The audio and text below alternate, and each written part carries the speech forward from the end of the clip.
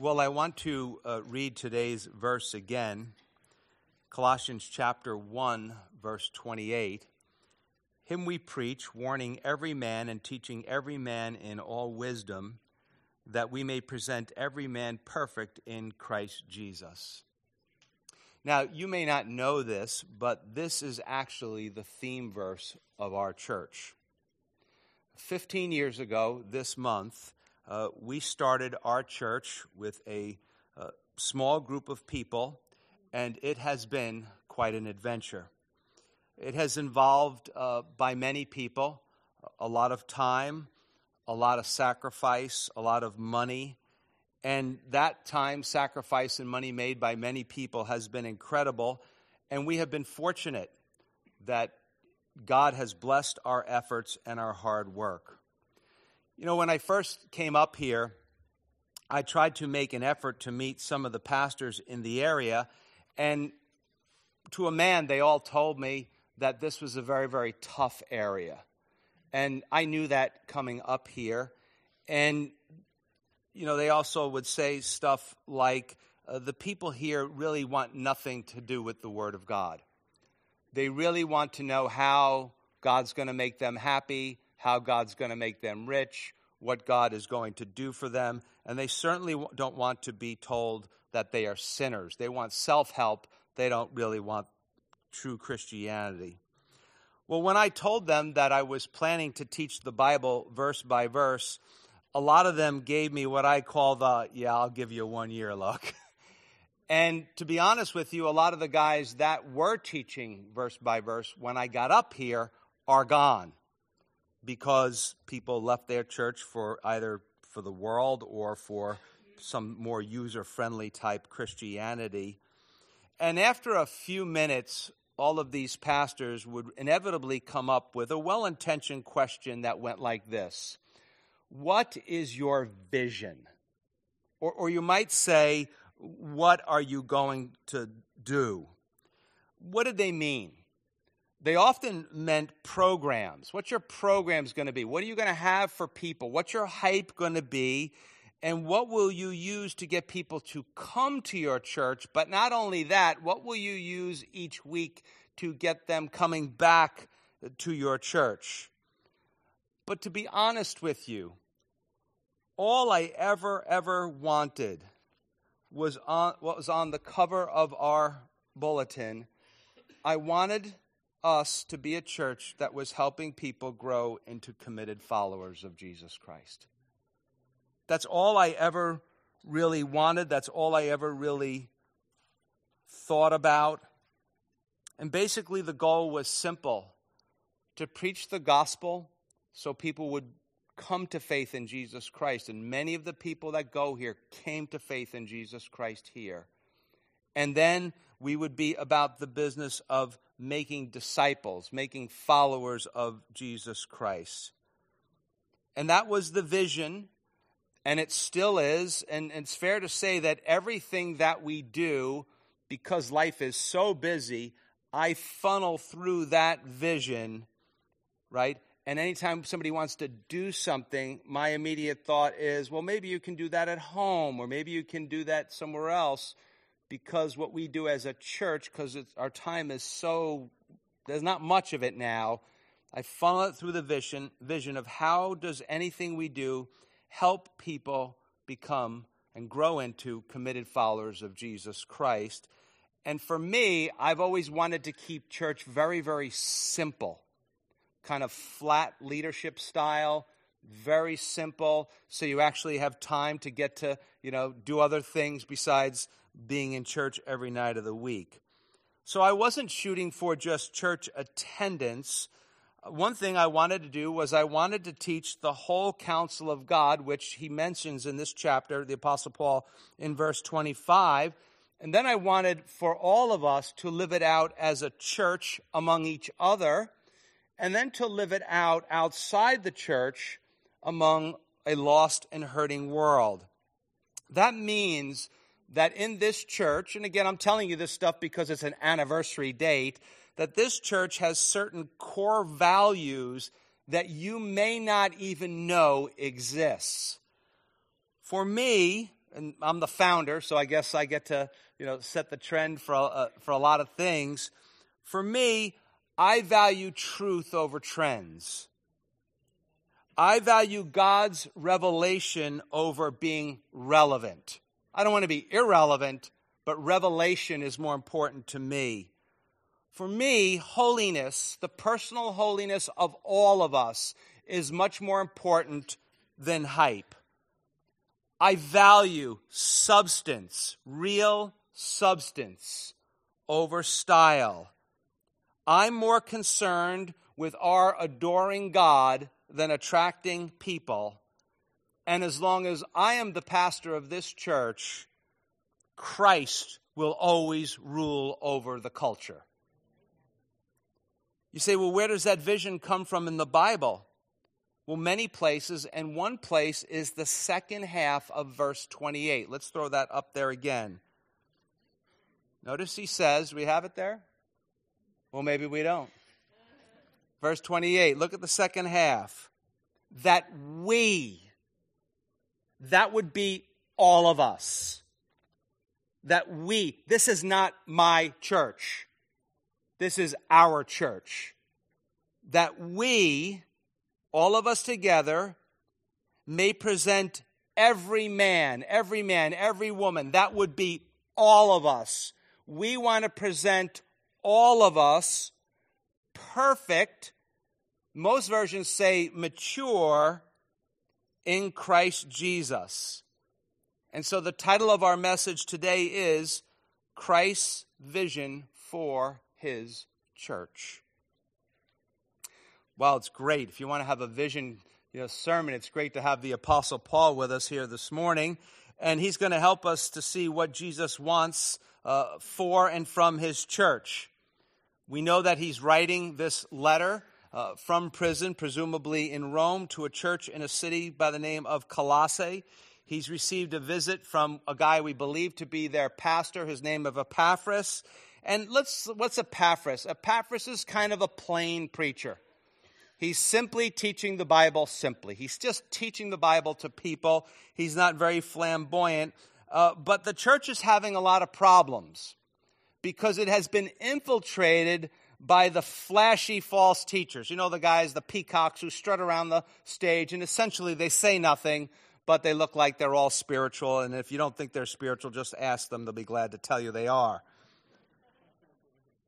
Two common problems that typically happen in such environments is there is a temptation to live like the world, very common today, or there is the teaching of Jesus plus some other man-made stuff. You have some other kinds of rules or sacraments or special kinds of spiritual gifts, or now the big thing is social justice. It doesn't matter about anything about Jesus. It just matters that we're nice and we help people.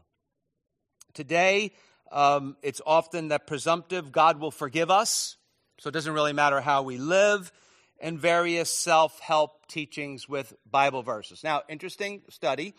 In the suburbs, it's more self-help. In the cities, it's more how to be rich. So it's definitely targeted to the audience to get them to keep coming back. The result is what? Instead of the church transforming the world is transforming the church. And it will always be that way when we depart from the Scriptures, or we just use the Scriptures here and there instead of actually teaching them. If you are here today and you are not a follower of Jesus, I'm glad that you are here. And if you are very skeptical of the church and Christianity and Christians in general, I'm in the boat with you. I'm the same way, because I see this dog and pony show that goes on in a lot of different places, and the people are not being transformed by Christ. They are being transformed by the world. They don't look much different. And the Apostle Paul hated that. He was a mature Christian. He was mature in Christ Jesus. just a side note, no charge for this one. If you think that you are a mature Christian, guess what? You're probably not. You're probably not. If you think that you are maturing, good chance you probably are. And his life, what we mean by he was mature, his life was yielded to the Holy Spirit. He did what God said rather than what he wanted. And the fruit of the Spirit was evident in his life. Now, interesting guy, this guy, the Apostle Paul. He's something that a lot of us don't put together. He was an aggressive, go-for-it kind of guy. Love that about him. Love that about him. And yet, he was also a very God-reliant man. So is it possible to be a go-for-it kind of person and to be God-reliant? Absolutely it is.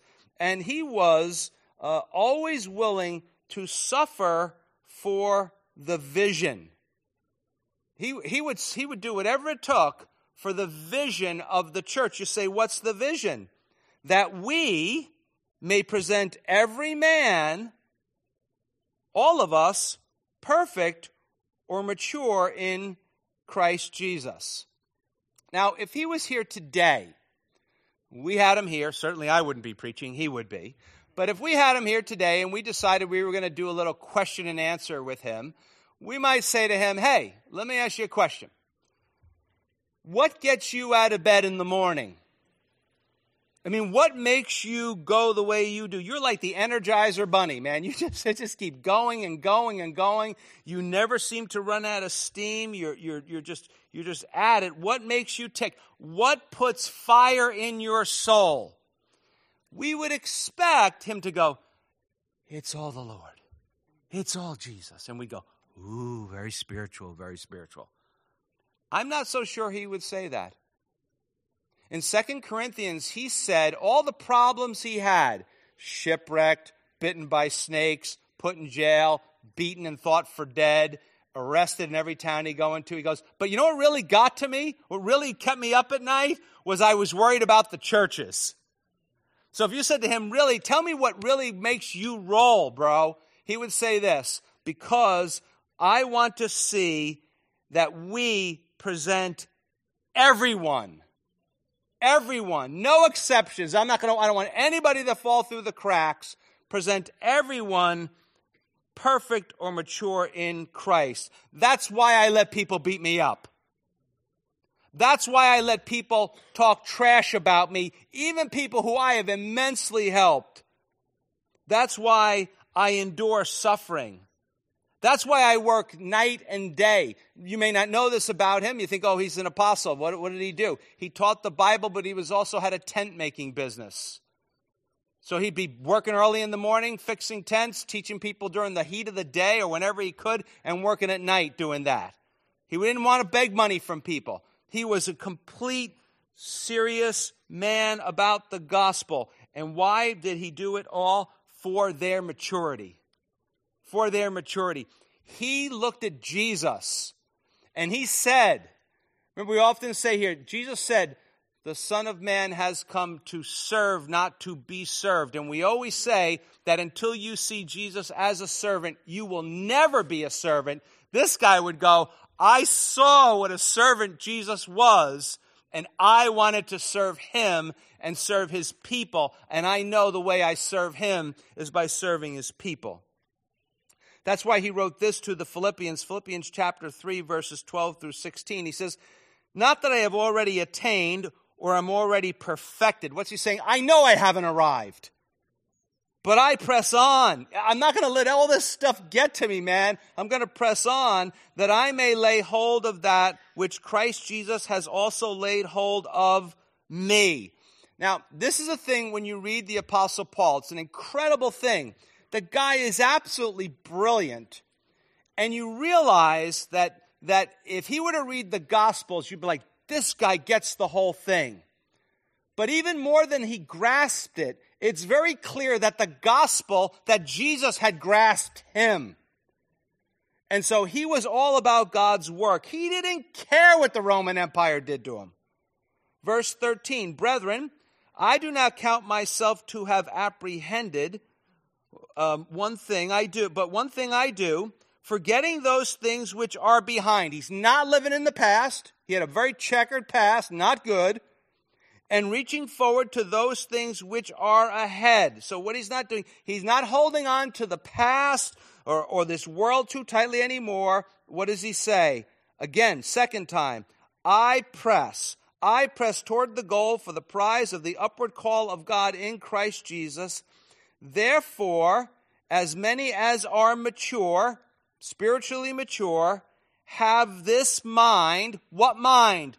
To press on, to stay at it. And if in anything you think otherwise, it's kind of like sarcasm. If you think you're arrived, you're not mature. If in anything you think otherwise, God will reveal even this to you. He'll show you that you're wrong. Verse 16, nevertheless, to the degree that we have already attained, let us walk, that means let us live, by the same rule, let us be, what? Of the same mind. What is he saying? Let us all press on together, and let us all walk on to maturity together. And that is what we are about here. We are about presenting you both now. A lot of times people think of the Christian life as, well, it's all when we die. Okay, it's good. It's going to be a lot better when we die. This world is not our home, but we live here now. We are about presenting you, both now and in death, mature and perfect in Jesus. But even bigger than that, for here, that every one of us would be committed to presenting one another to God, mature in Jesus Christ. So let me ask you this question. I see a lot of you nodding your heads. We're a different kind of church. We're going, amen, amen. Right? Let me ask you a question. Look at the people around you. Motley crew, aren't they? Look at the people around you. Are you committed to presenting them mature in Jesus Christ?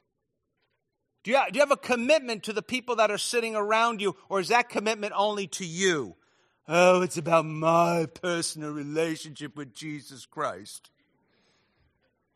Man, barf. That's just terrible. Come on, man. It's not all about you. Are you committed to the fact that we would all know Jesus, love Jesus, serve Jesus, and be transformed by Jesus? In this church, that is our vision. To help you become a committed follower of Jesus Christ. Whether today it's to start that, or you've been at this a long time and you need to keep moving forward. But not only to help you become a committed follower of Jesus Christ, but to help you help other people to become committed followers of Jesus Christ. So how do we do that? 3 simple things, each a sermon in itself, so that means the food will get cold. Number 1, our message. Our message. Let's back up to verse 27. To them. Who's them? Well, he's talking about the saints in verse 26. Now, some of you're like, oh, the saints. I'm not a saint, I'm an ain't. Saints are not super holy people.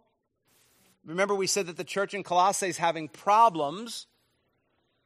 Saints are those who put their trust in Jesus. They are God's true people.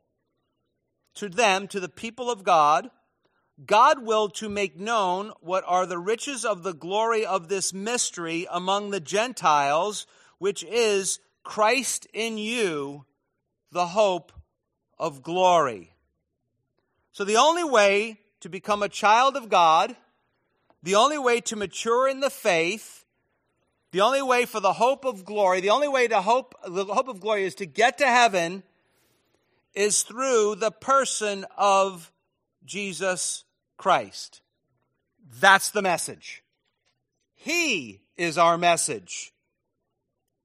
Now, some people will tell you, and sadly, even some church people will tell you this, well, you know, brother, well, you know, sister, well, you know, friend, we don't know for sure. It's a mystery. It's deep. Who can really know? Now, if you're new to this thing, you're like, wow, they are so spiritual. So you're like pious meter goes off. And you're like, wow. When you've been at this a long time, your baloney meter goes off. Because you're like, that is a hill of manure, right? That is just, remember, I grew up across the street from a horse farm. So Pam and I were in Central Park last week, and I'm like, you smell that? And I go, yeah, it smells like home to me, right, around those horses and stuff like that. So, but anyway, don't count that on my time. So they'll tell you that it's a mystery, it's deep. It's not a mystery. It was a mystery. Now, we think as a mystery is something you can't solve. In the Bible, a mystery is something that God didn't tell us. And then when he told us, it's no longer a mystery. It's actually the truth of God's word. What's the mystery? God willed to make it known to us, Christ in you is the hope of glory. That's the mystery. The only hope, and in the Bible, hope means certainty. The only certainty of getting to heaven is Christ in you. Not being a good person, not doing a bunch of religious stuff. You say, well, how does that work? You hear the good news. Somehow, some spiritual work goes on between you and God. We talk about that for 2,000 years and not come up with the definitive answer how the process works. You put your trust in Jesus, you respond to the gospel, and that at some point in time, God takes the Spirit of Jesus and he puts them inside of you. The Spirit of Jesus, the Holy Spirit, and he puts them inside of you. That is your hope of glory. That is the only way to make it to heaven. It's like a spacesuit. You just can't walk out of the spaceship on Mars without the suit. You got to have the suit, right? You got to have the Spirit of God living in you to get into heaven, to make it into heaven. So the good news, practically speaking, is for any follower of Jesus, if Christ lives in you, you already have in you now what it takes to be mature. You already have that potential inside of you. And you say, I don't know, do I really? Yes, for a follower of Jesus, it's never too late. You're never out of options. It's never over. There's no reason for you to feel inferior to any other believer. There is always hope. But there's some really bad news.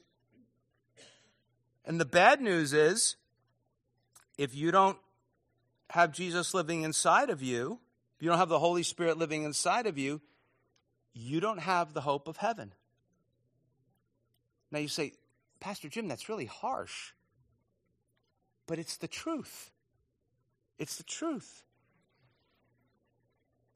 Because you can't get to heaven unless Jesus is in you, because he is the only hope of making heaven.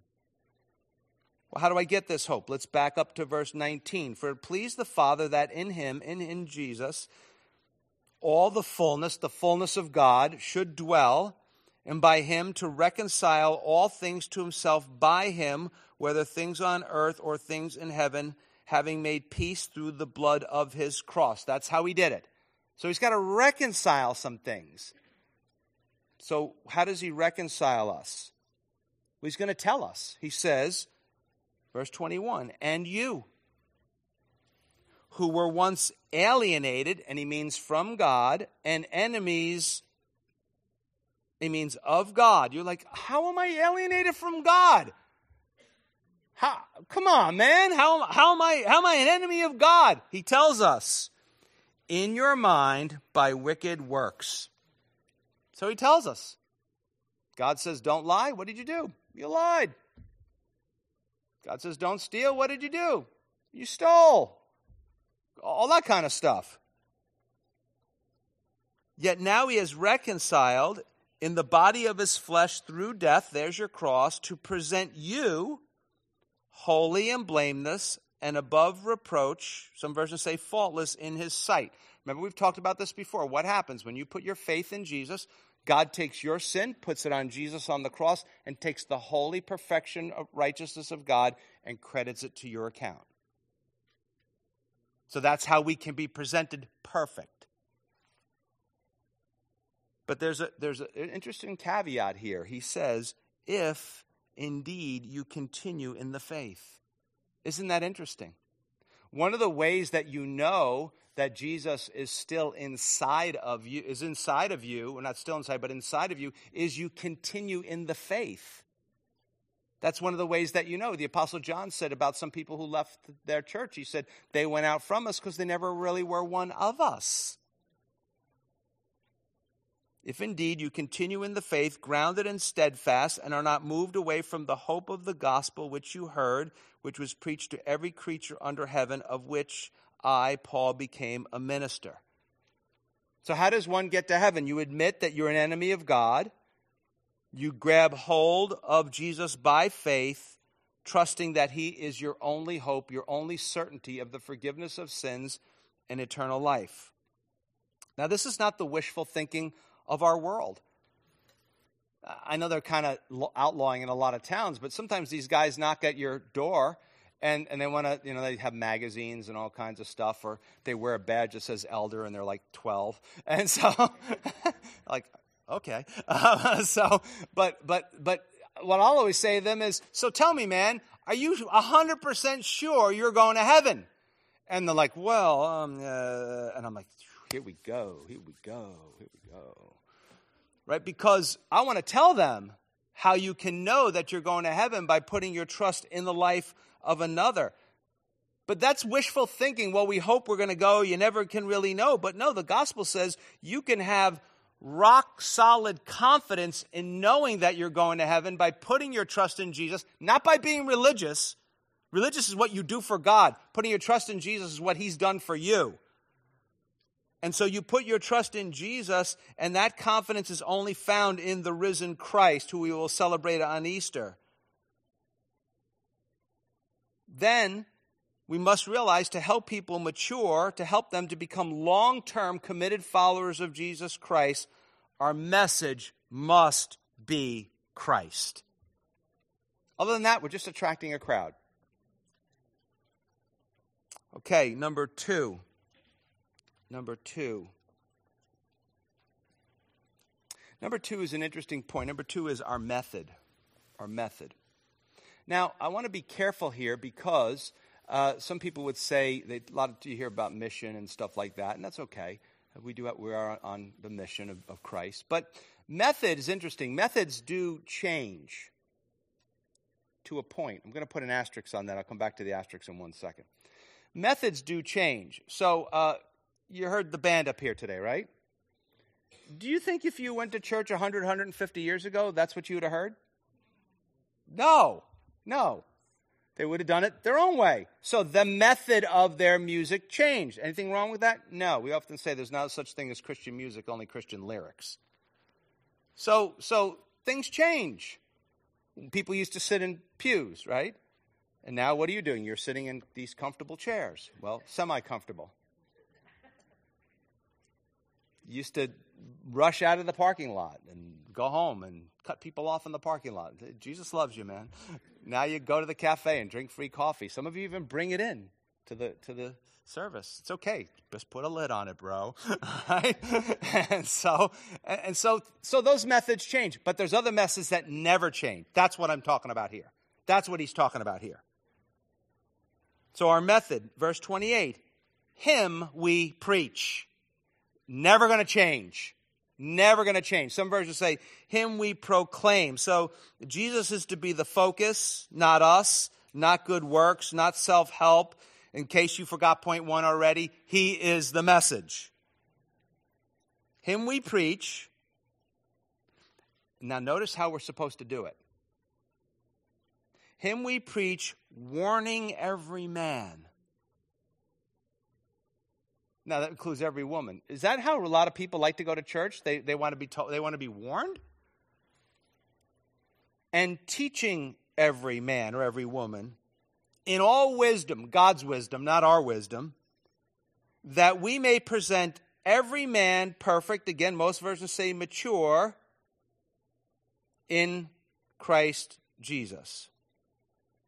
Now, it's interesting, the Apostle Paul, a lot of his letters that we get here, really all the letters, they're written to churches.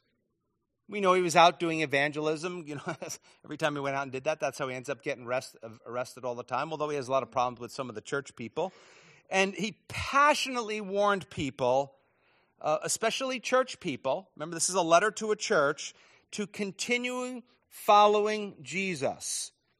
And now he's telling us how he helped them to do it. He warns them. Now, how do people that you know like it when you warn them about the way they're living? Does that go over well? Okay. Jesus warned people, and what did they do to him? You forgot already. We've been studying it for weeks. They crucified him. The apostles, Jesus left. Holy Spirit came, lived in the apostles. What did they do to them? They killed him. One they didn't. All right. They killed him. So, what do you think that's going to happen if Christ lives in you? How are people who don't believe in Jesus, how are they going to treat you? Bad. Bad. I mean, really, do you imagine yourself in heaven and you're just like I want to go with the people who really suffered. And you're like, okay. And you're just sitting there and you're like, well, what happened to you? Like, I was boiled in oil. What happened to you? I was fed to the lions. What happened to you? Oh, I got my head chopped off. What happened to you? Oh, I was crucified upside down. What happened to you? My uncle was mean to me at Thanksgiving dinner. I mean, really? I mean, let's have some sense of reality here. If Christ lives in you, there's going to be people that aren't going to like you because of that. But what's one thing that's really important to notice what they're going to do? They're probably not going to do any of those nasty things to you, but they're going to try and get you off course. They're going to try and get you to lose interest, so you drop this crazy religious stuff. And if that's what they think it's religious stuff, it simply means you haven't explained it well enough to them. It's often subtle. What are they going to do? They're going to try and get you to walk in rebellion to God. They're going to try and get you to compromise the Word of God. They're going to try and get you to live for yourself and be selfish. And this isn't going to be easy to hear. I listened to an interview with the guy who's our diplomat to Germany, and he happens to be gay. And he was talking about the fact that how in, I think it's 69 countries, to be gay, it is illegal in the world. And approximately 9 or 10 companies, you undergo the death penalty. He actually said Donald Trump has done more for this than anybody in the whole world, ever, than any president ever, to try and get that reversed in all different countries, and is willing to put sanctions on countries that are unwilling to do it. But this is what he said. He said that the gay community in the rest of the world can't stand the gay community in America. Why? He said because particularly the ones in New York and Los Angeles are so pious and so about themselves, they are doing nothing to help their cause in the rest of the world. Now you say, why would you tell that story? Because that's how much rest of the world feels about American Christians. That we're so about ourselves and our own happiness and our own thing that the fact that we hear that, Nigeria is the recent place they've been at, where those savages are going in there, and we're like, I didn't get a raise. The pastor said something I didn't like. Satan. It says in the Bible that he disguises himself as an angel of light. Now, where can Satan do the most damage ever? Ever. Now, I know you're thinking about, drugs, prostitution, all of these illegal crimes. You know where he does more damage than ever? In pulpits. That's where he does the most damage. False teaching, stroking people, telling people things that they want to hear so they come back and they give money. It's terrible. Now, some of you are going to be like, all right, Pastor Jim, you might be Satan.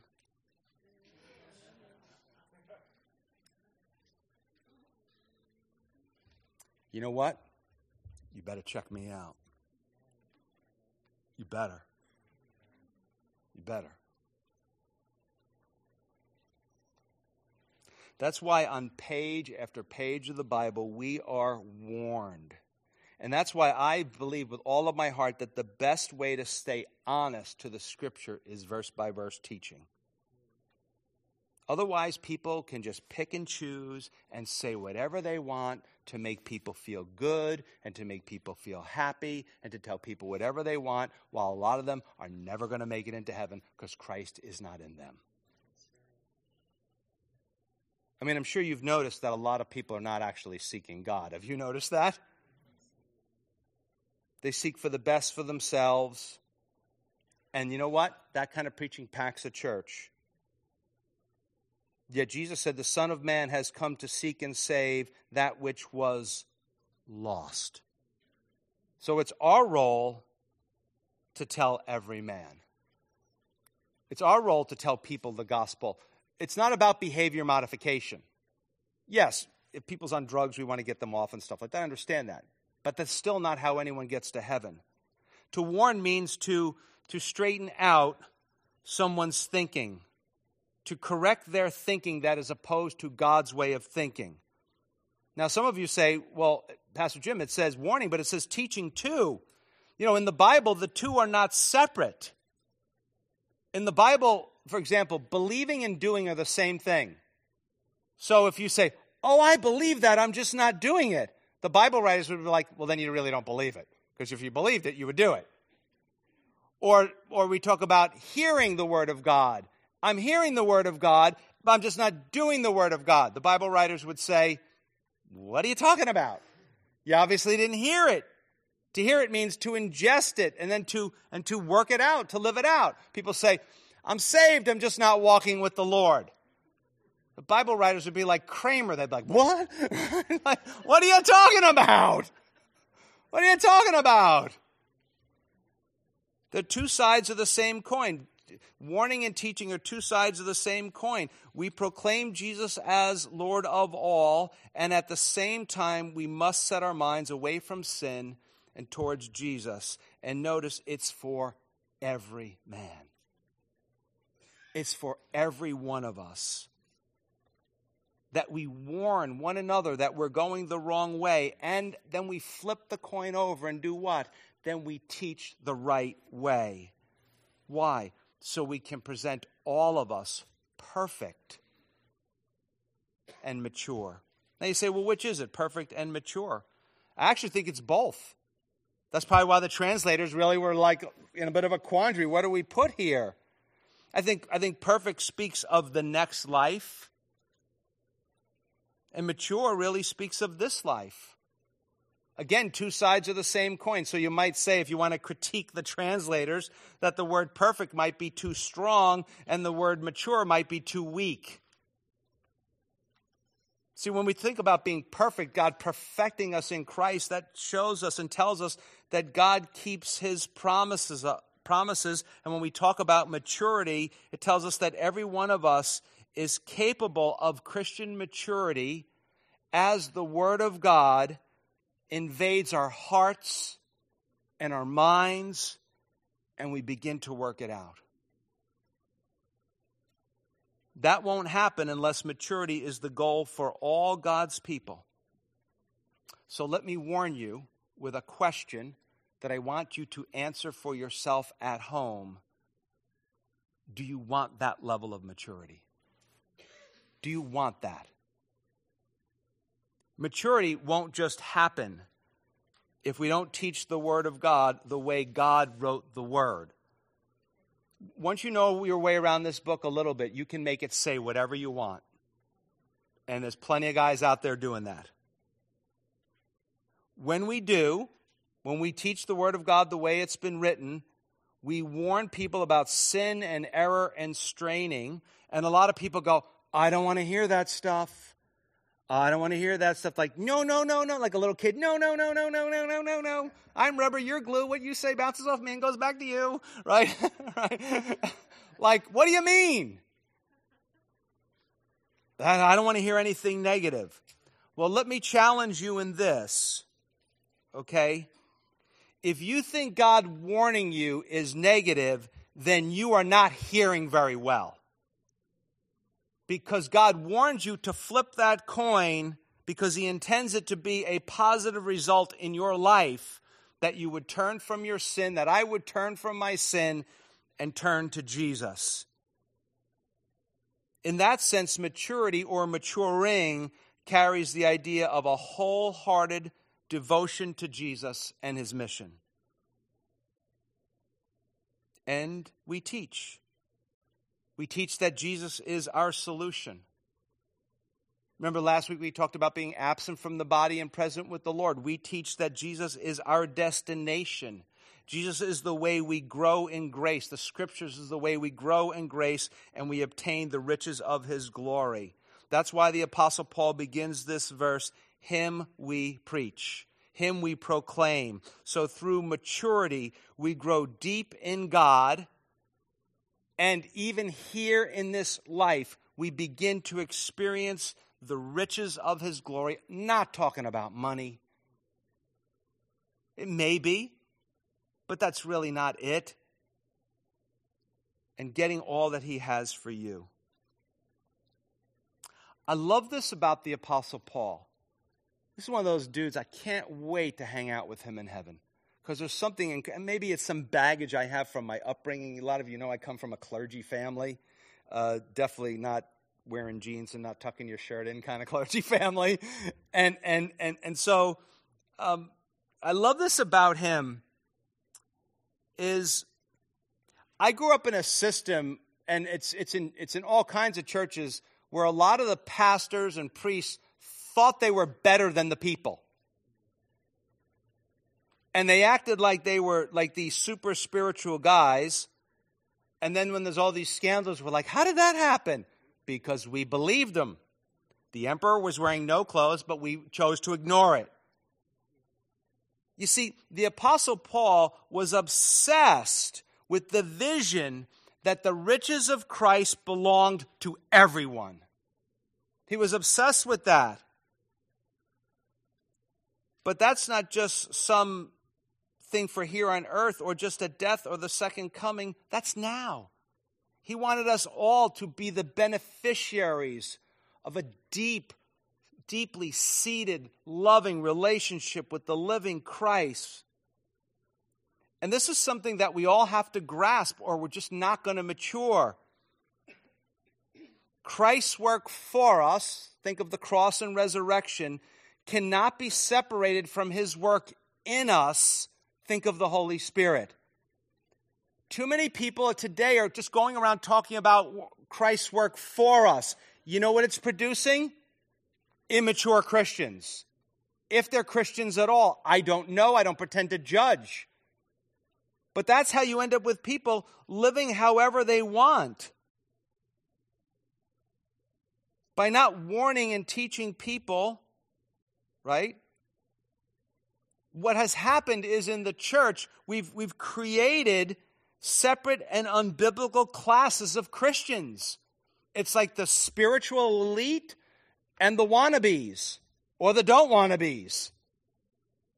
You don't see that in the Apostle Paul. He lumps himself in with everybody else. You see, what happens is, and this is why we have so many immature Christians running around, is there is Christ's work for us, the cross, Christ's work in us, the Word of God and the Holy Spirit, and Christ's work through us as we live out this thing called the Christian life. as it becomes a reality. It's not perfection. It is marching on towards maturity together. You'll hear people say, well, I'll get right with the Lord someday, or I really want to grow someday. Friends, love them. Please love them and tell them today is the day of salvation. Stop with this later. Stop with it. We started this church yesterday, and now it's 15 years old. Life is going by at a rapid pace. Tell them today is the day. Now is the day. Stop procrastinating, because you may not get tomorrow. Or you may get 20 more years. Who knows how far from God you will be if you wait that long. And we will fight for that here. How are we going to do it? Let's read verse 28 again. And we'll see how we are at counting. Him we preach, warning every man, that's 1. And teaching every man, that's 2. In all wisdom, not again God's wisdom, not man's wisdom, that we may present every man, 3, perfect in Christ Jesus. Now, I'm not the sharpest knife in the drawer, but I know that when God puts the same term 3 times in one verse, that I should probably take notice. Every man, every man, every man. What's he mean? I think he might mean every man. That means I personally will not rest until every one of you is going on to maturity. I will not step up into this pulpit unprepared and unready, because your maturity is banking on it. I'm not going to do that. So, our message, Christ in you, our method, we warn and we teach. Thirdly, our motivation, verse 29, he says, to this end I labor. If you have an older version, it uses a much better word. It says, to this end I toil. Doesn't that make you just sweat thinking of that word? To this end I toil. I picture myself like digging a ditch in the backyard when it's 105 degrees out, right? To this end I toil. The idea is, to this end I work to the point of exhaustion. It's the word that describes the straining of an athlete. He's saying, I agonize, I fight. So your own personal maturity and helping others mature comes at a high price. It's work, and it's exhausting. And did you know that everyone who says they are a Christian is called to the work of the ministry? And some of you go, oh, it sounds wonderful. All right, reality check. It is massively inconvenient. It is costly. It is backbreaking. It is heartbreaking. And as soon as you feel like you're making some progress with someone, they're going to walk away from the Lord, and that other joker's going to come and set camp on your shoulder and tell you God wants to use the other people, but not you. I won't tell you what to tell them, because then they'll have to edit the sermon. Now, if you study the Bible, the Apostle Paul assumes that you know that he has a lot of help from others. He knows he can't do it alone. He has a team with him, a team that is of the same vision. In fact, we've often said around here, one of the evidences that God is at work is his people are at work in gospel work. So when you walk around our church and you see people involved in the work of God, you are seeing God at work. Whether you believe it or not, when you are serving God, you are seeing and experiencing God at work in your own life. Another question, do you want to be motivated by God's grace to be part of that work? Notice he says here that this labor, and it's a labor of love, according to his working or power, you could say, which works in me mightily. It's an amazing thing how God strengthens his people. People have problems. You know what God says? Preach Jesus to them, and they will be able to stand up against the storms of life. If they need energy, right? He'll tell them. You tell them. Tell them to get to work, and Jesus will provide the energy. Yet there's a tension here, sort of something that we have to keep in the balance. We're not always sure how it works. There's a balance or tension between human effort and the enabling grace of Christ. So it goes like this. So as I work for Jesus, as you work for Jesus, Christ, Paul says, works in us mightily, whether you or I see it or not. And that is part of the motivation, that you know that it is Christ that is working in you. Now, verse 29 turns a lot of our American Christianity upside down. You want power in your life? Get to work. You want blessing in your life? Get to work. Too many people are just sitting around waiting to see when God's going to write in the sky or in the snow. Oh, wait, it doesn't snow here anymore. Thank you to the snow removal team. You've done a wonderful job this winter. Waiting for God to everybody tell everybody what to do. Now, do we trust God when we serve him? Of course we do. Seriously. Dead serious. 4:55 this morning. I'm going over my outline. And I'm like, Lord, this is stinkeroni. Some of you might be thinking that right about now. So I'm like, if you don't bring it to life, it's nothing. It's nothing. So trusting God, yes. But realizing this, loved ones, that God gives power and energy to workers, not spectators. Some people have the expression, if you enjoy what you do, you'll never work again. To some extent, I understand that. I started my first company. I really feel like I haven't had a job in years. Some of you are like, you still don't have a job, Jim. But I think the Apostle Paul might say, yeah, I wouldn't say I have a job, but I don't always enjoy it. Sometimes he would tell us it breaks his heart, that he agonizes over it, that he toils to the point of exhaustion. Some of you young moms, you know what I'm talking about. You're like wondering, when are the diapers going to end? And you know what? You older moms, you need to come alongside them. You do.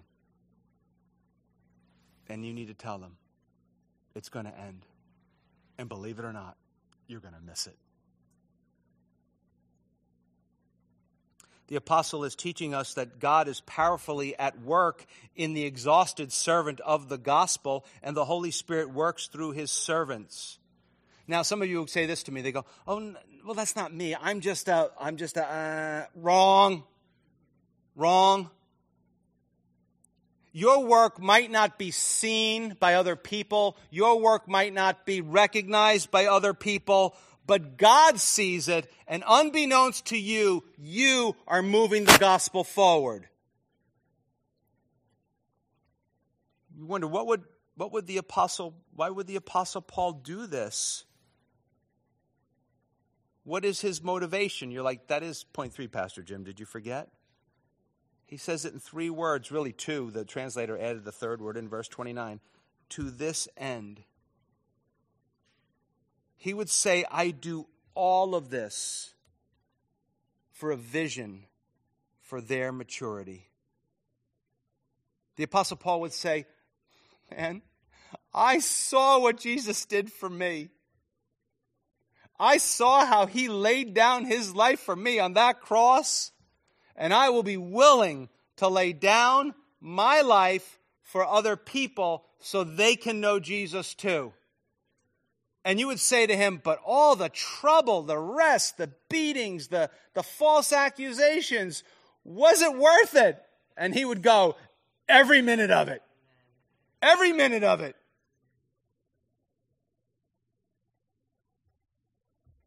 Because great things often happen by them being hard things.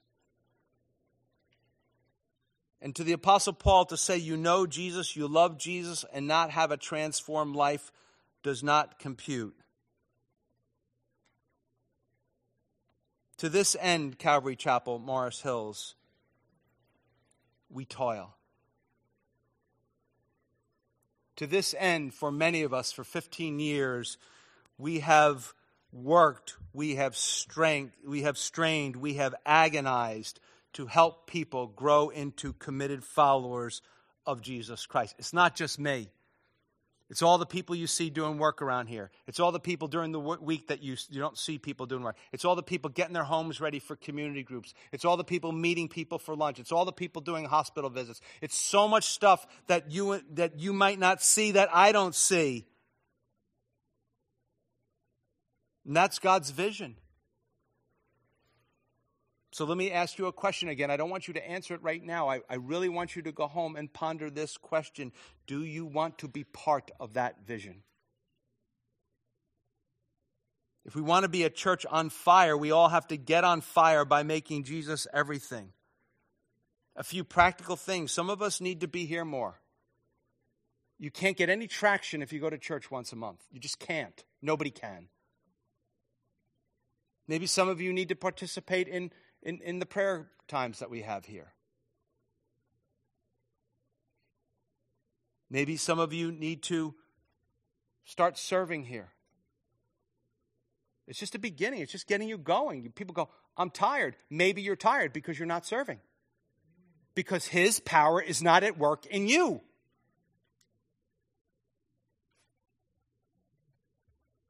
Maybe you need to join a community group. Some of you have incredible gifts of encouraging people, and you don't even know you got them yet. Some of you have incredible gifts of helping people. You can fix stuff around their house. You can run errands for them. You can do all kinds of... Some of you have incredible ways of being able to help people. Now, the groups are ending soon, but we'll have another sign-ups around Easter, and right after Easter, we have another short semester, runs for a short semester. Sign up for that. Some of you are like, well, I need a little more time. Great, I just gave you more time. Sign up in April.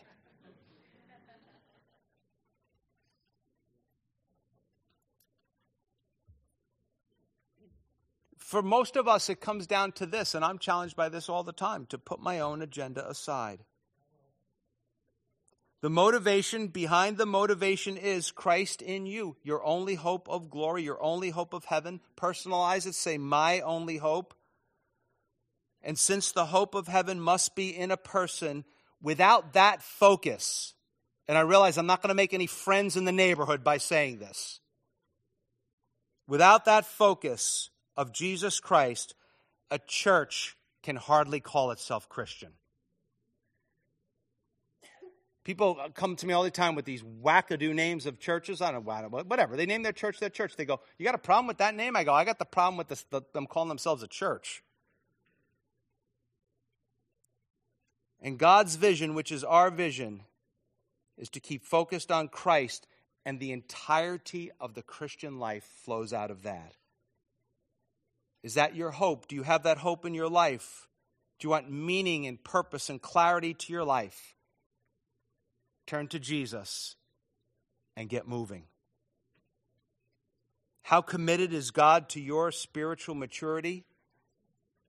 He sent Jesus to die on the cross in your place so Jesus could present you blameless to God. So you would trust in Jesus and he would take all your sin and give you his perfect righteousness so he could bring you to God and say, look what I brought to you, Father. See, God's message was Christ. God's method was the cross. God's motivation was the glory of his name, and it was also you. Maturity awaits you. Eternal perfection awaits you. The riches of the glory of heaven and Jesus awaits you. Where do you start? Turn to God. Put your trust in Jesus. But it's also true that our world awaits you. The world awaits you to bring Jesus to them so Jesus can bring them to God. And we do that with the good news, urgent warning, and teaching. I am not going to lie about it. It is messy business. It is a slow process. But don't panic. Jesus is here. Setbacks are very normal on the road to maturity. The Lord wants our church to be a place that gives people strength for the battle in the midst of hopelessness and despair. But he also wants our church to be a place of hope, joy, and encouragement as we help one another on our way to maturity and on our way in our perfection in Christ. Well, let's pray.